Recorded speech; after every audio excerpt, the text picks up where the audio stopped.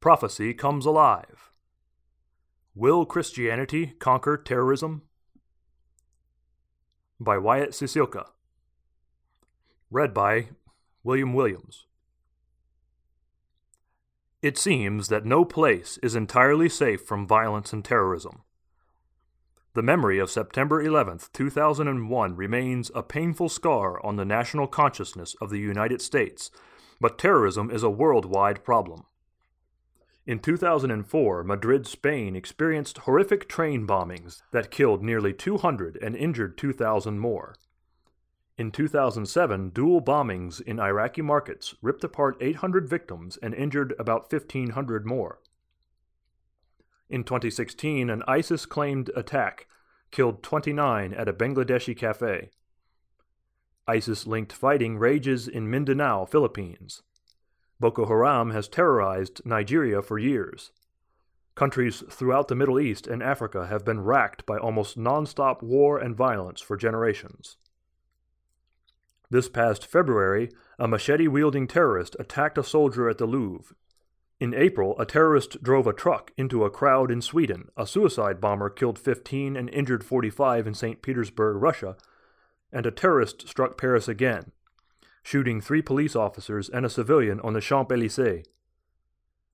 Then, a suicide bombing killed 23 and injured 250 at a music concert in Manchester, England.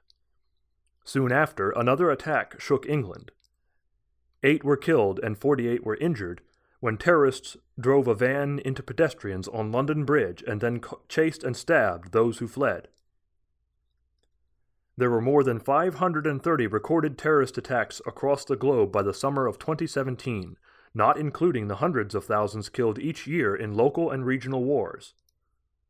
While crime and war know no national boundaries, the perpetual conflict in the Middle East and the terrorism it spawns continues to be a source of global concern, and a cause of massive migration to Europe, unlike anything the West has seen for centuries.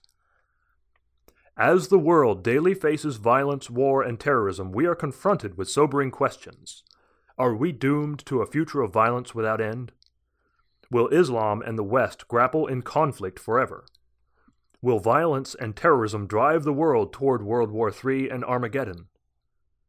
The problems in the Middle East are age-old conflicts among people, ethnicities, and religions, and the violence that these conflicts breed has remained beyond human solution.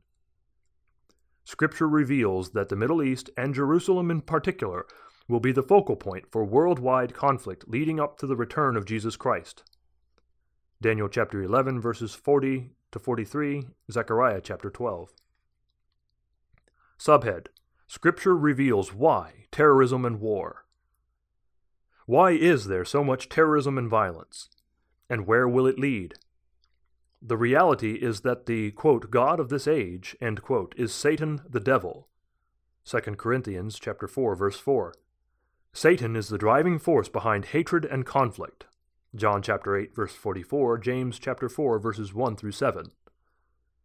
And Scripture reveals that leading up to Christ's return, both ethnic and national conflicts will increase, driving people and nations toward World War III. But Scripture also reveals hope beyond the conflict. Key insight is found in Matthew chapter 24. Here, Jesus reveals that before his second coming, violence and wars will increase, with nation rising against nation and kingdom against kingdom, verses 6 through 7. As we have explained in previous issues of Tomorrow's World, the inspired Greek word for nation in verse 7 is ethnos, and refers to a people, race, or ethnic group, whereas the Greek word for kingdom is basileia, which refers to a political state. Jesus Christ is making it clear that at the end of this age there will be increased violence between both political states and ethnic groups. Jesus then highlights a fact about the state of society at the end of the age. Quote, "But as the days of Noah were, so also will the coming of the Son of Man be." End quote. Matthew chapter 24, verse 37. People during the days of Noah went about their daily lives, rejecting Noah's warning of their impending doom. 2 Peter chapter 2, verse 5. The Bible also reveals that at that time, quote, "The wickedness of man was great in the earth, and every intent of the thoughts of his heart was only evil continually," end quote. Genesis chapter 6, verse 5. And that the world was, quote, "corrupt and filled with violence," end quote. Verse 11. This sobering foreshadow of end-time society is echoed elsewhere in Scripture. For example, 2 Timothy chapter 3, verses 1 through 9 describes the last days as a perilous and godless age with people who have become brutal, verse 3, as we increasingly see in the news today. While societal attitudes and conflicts will intensify, the Bible also identifies who the international end-time players will be. For example, Psalm 83 predicts an end-time Arab confederation, allied, however temporarily, with Assyria, Germany, that will seek to destroy Israel, which includes not just the modern Jewish state called Israel, but also the American and British descended peoples. Aside, for proof of this, request our free booklet, The United States and Great Britain in Prophecy.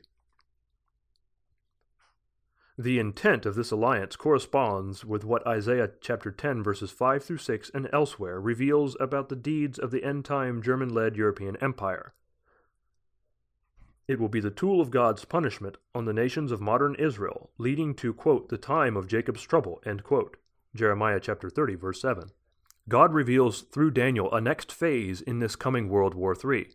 Scripture says that the Arab Empire, called the, quote, "King of the South," end quote, in Daniel, will attack the European Empire, the, quote, "King of the North," end quote, resulting in a rapid counterattack, finally overwhelming the Southern Empire, including the lands of the Egyptians, Ethiopians, and Libyans. Daniel chapter 11, verses 40 to 43. But the conflict does not conclude there.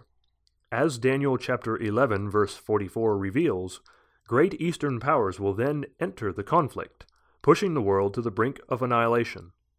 Only the return of Jesus Christ will save humanity. Subhead: Christ will conquer war and terrorism. The world may be spiraling into violence, but Christians strive to face the future with faith and confidence. Hebrews chapter 4, verse 16. 1 John chapter 4, verses 16 through 18. They claim the promise that nothing can separate them from the love of Christ. Quote, "Tribulation or distress or persecution or famine or nakedness or peril or sword," end quote, are not stronger than God's love for his people. And in this faith, through the strength of Christ in them, Christians can be true conquerors. Quote, "Yet in all these things we are more than conquerors through him who loved us," end quote. Romans chapter 8, verses 35 through 37. As Christians see hatred and violence intensify, they also understand that they should never repay evil for evil. Instead, they are commanded to love their enemies, Luke chapter 6, verse 35, and be peacemakers, Matthew chapter 5, verse 9, obeying Christ's command to bless those who curse them and to do good to those who hate them, Matthew chapter 5, verse 44.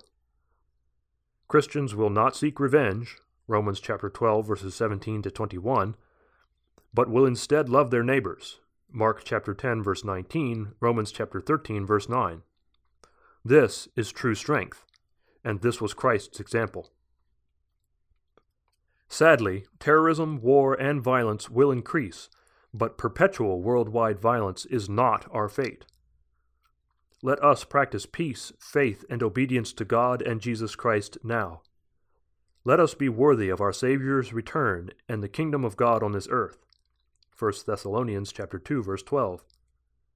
Jesus Christ will return and establish God's kingdom of peace, joy, safety, and abundance.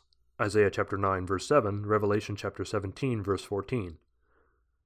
That is our hope, which goes beyond terrorism and beyond World War III. That is when true Christianity will conquer terrorism. For more information about the beautiful world that is coming after World War III, see our cover article featured on page 18 of this magazine. Article concludes.